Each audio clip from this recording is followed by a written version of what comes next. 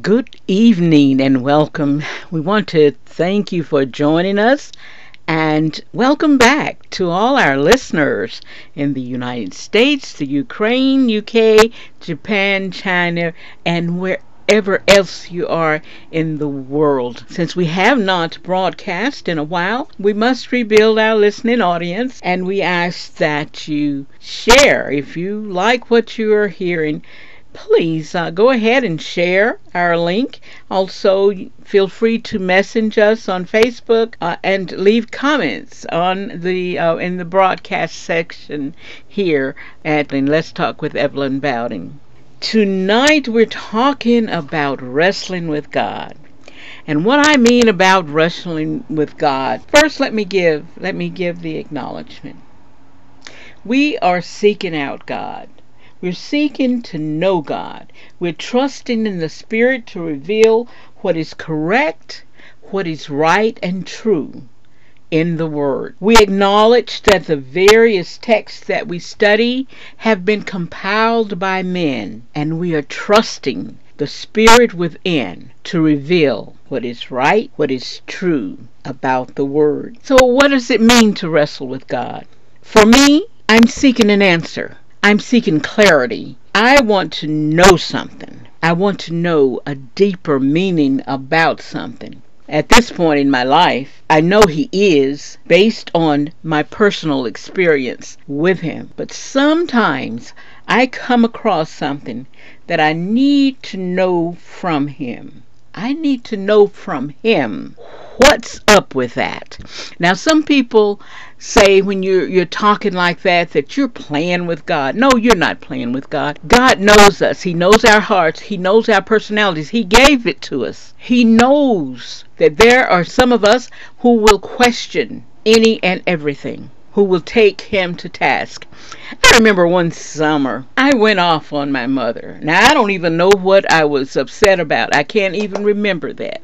I just remember that it was a beautiful summer day, and I was standing on our front porch, which is probably about 4 feet off the ground, and she was standing in the doorway and I was on the porch itself with my back to the end of the porch. And I can remember the feeling of what was going on in me. It was like a rage, like a boiling point, and I boiled over. And lo and behold, all she did was stand there and look at me. Now, in our culture, I should not have been able to gotten out more than one word that didn't sound right before I landed probably on that ground, but that didn't happen. She just stood there and listened to me and let me get whatever it was out. And when I was done, she said, "Don't ever hold anything in you till you get to the point that you are now. If you have a question about something, if you don't like something, if something is wrong, get it out and we'll deal with it. But if you bottle it up like that, that's when things happen. That's not good to do. Never carry around things that you don't understand or that alarm you. Let it out." And to me, yes, I'm talking about God here tonight. But in our culture, if you go off on your mother, you will be talking to God, or you better hope somebody else was talking to God on your behalf. But since that day, I didn't hold anything because I know by my nature, when I hold to the boiling point, once I boiled over, I'm not in control of what is happening. I'm not in control of the results that happens because I have reached that boiling point. It's like an explosion, so I don't allow myself to get that way. So, when I want to know something from God, I'm going to Him and say, wait a minute, hold up. What's going on here? And recently, actually, this is why I even thought of doing a broadcast about wrestling with God. We were doing a Bible study at the church that I attend on women in the Bible. And this one night we were talking about Hagar. And in talking about Hagar, and this is in Genesis 16 chapter. And Hagar, has run away from Sarah, who has been treating her horribly since she, had became pregnant with Abram's child. Okay, so Sarah, who is her owner because Hagar is a slave, and Sarah, who is her owner, is treating her like crap, and Hagar runs away.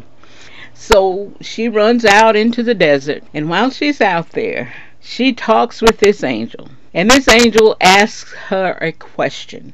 He says, two questions. He wants to know, where are you going and where are you coming from? And when I was reading that, I said, wow, you can have a lot of different sermons out of this short chapter here.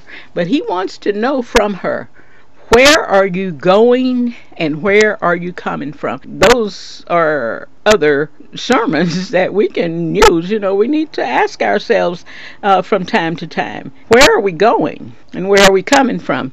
But for now, this angel is talking to her, and he asks her, where is she going and where is she coming from? And she tells him, she says, I'm running away from my master. And he says for her to go back to her. He said, go back to your mistress and submit to her, and I will increase your descendants so much that they will be too numerous to count. Now, red flag. I have run away from the horrible treatment at the hand of my mistress, and you are sending me back, and I'm to be okay with that? And as my reward, I'm to have all these descendants? That's going to be okay? So I'm going to go back and put myself in this same situation because of the promise of descendants? But he doesn't stop there. He goes on to tell her, so you're now pregnant, and you will give birth to a son, and you shall call him Ishmael. And Ishmael means God hears, because the Lord heard your misery. So now he tells her, in addition to getting all these descendants, she's getting a son that God has given her because he heard of her misery. He doesn't stop there. Then he goes on to describe, he will be a wild donkey of a man. His hand will be against everyone, and everyone's hand against him, and he will live in hostility towards all his brothers. Now right there, I'm through. I'm stopped. I'm going, what? Am I to be content? Am I to be happy about this? Is this a blessing? You're going to give me a child who will be forever not at peace, who's going to be always fighting everyone and everyone fighting him, and this is a blessing? I'm to be all right with that? She didn't ask that question, I did, because that would have been my question to this angel. So the scriptures go on to say that she gave this name to the Lord who spoke to her. You are the God who sees me, for I have now seen the one who sees me. For our lesson purpose, this is what was put forth as the high point that we should have remembered about Hagar, is that she was the first one to name God. And she named him, you are the God who sees me, for I have now seen the one who sees me. So my struggle and what I'm wrestling with God about is this. Well, actually, it's more than one thing. The first thing is, why are you sending this lady back once she's escaped? Why are you sending her back to the same horrible situation? That's number one. Number two is, what blessing is it that you are offering her in a son who will be forever fighting him against everyone and everyone against him, and to go so far as to call him a donkey of a man, and in some translations it says an ass of a man? How is that a blessing? Why was this given and put up on Hagar? Now, I haven't found my answer yet because I'm doing a deeper study, but this is the example of the types of things that I will come across as I'm studying. Now, I'm not studying to find God. I'm not studying to make myself believe that He is.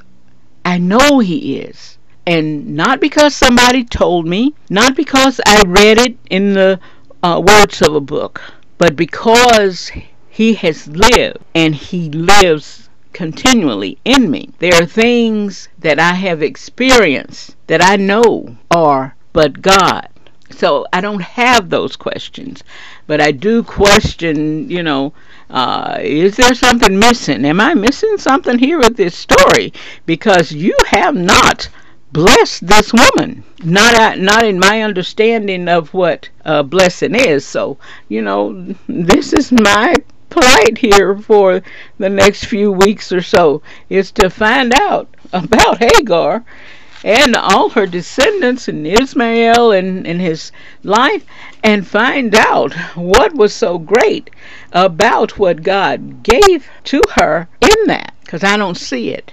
And I'm not ashamed to say that I don't see it, and I'm willing to search it out. But I do like the part where she says, "You are the God who sees me, for I have now seen the one who sees me." Think about that one. I see you, and I know you see me. And at this point, had I been in her shoes, then there would have been some long conversations between me and God in the form of this angel that visited her out in the desert. Now, some people wrestling with God, some people struggle with death and dying. Some people struggle with physical pain, illness, and suffering. Some people struggle with poverty and lack. Some people struggle with injustice, racism, sexism, homophobia, and all the other isms out there. Some are willing to wrestle with God about it. Some simply give up. They give up on living, and they simply exist waiting to die simply because of a particular circumstance. Some give up on living and take their own lives, and sometimes the lives of others with them. Some even deny the very existence of God because of their circumstance, rather than seeking Him out to find out what's going on. Why am I going through this? Why are my children going through this? Why is my family going through this? Is there a message somewhere? Is there a bigger answer or a larger answer out there? If you read the book of Habakkuk, Habakkuk asked God those questions. And if you read Psalm 73, the psalmist asked God those questions. If you read Job 10, 2 and 3, you will find where Job asked God those questions. Oh, there are several instances in the Bible where people have wrestled with God. I can remember Jacob wrestling with God. He wrestled with Him all night to the morning, and even then he refused to let Him go. He said, "I am not going to let you go until you bless me. And I'm not going to let you go if I'm seeking you out, if I'm searching for an answer. It's on. We're going to be at this until I get the answer." Not my answer, but whatever your answer is, that's what I'm seeking. And I'm not going to let you go until I get it. And I can trust the Spirit that lives within me will let me know when I've got the answer. I want to take this next 5 minutes.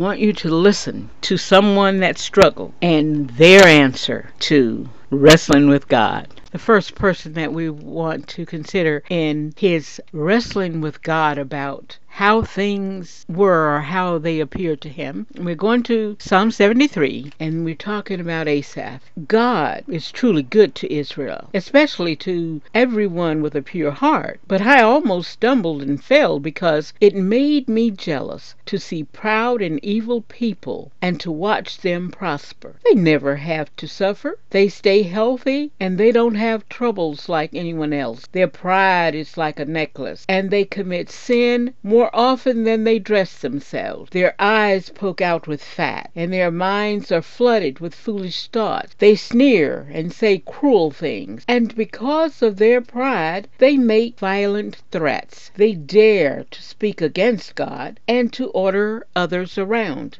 God will bring his people back, and they will drink the water he so freely gives. Only evil people would say God Most High cannot know everything. Yet all goes well for them, and they live in peace. What good did it do me to keep my thoughts pure and refuse to do wrong? I am sick all day, and I am punished each morning. If I had said evil things, I would not have been loyal to your people. It was hard for me to understand all this. Then I went to your temple, and there I understood what will happen to my enemies. You will make them stumble, never to get up again. They will be terrified, suddenly swept away, and no longer there. They will disappear, Lord, despised like a bad dream in the morning after. Once I was bitter and broken-hearted. I was stupid and ignorant, and I treated you as a wild animal would. But I never really left you,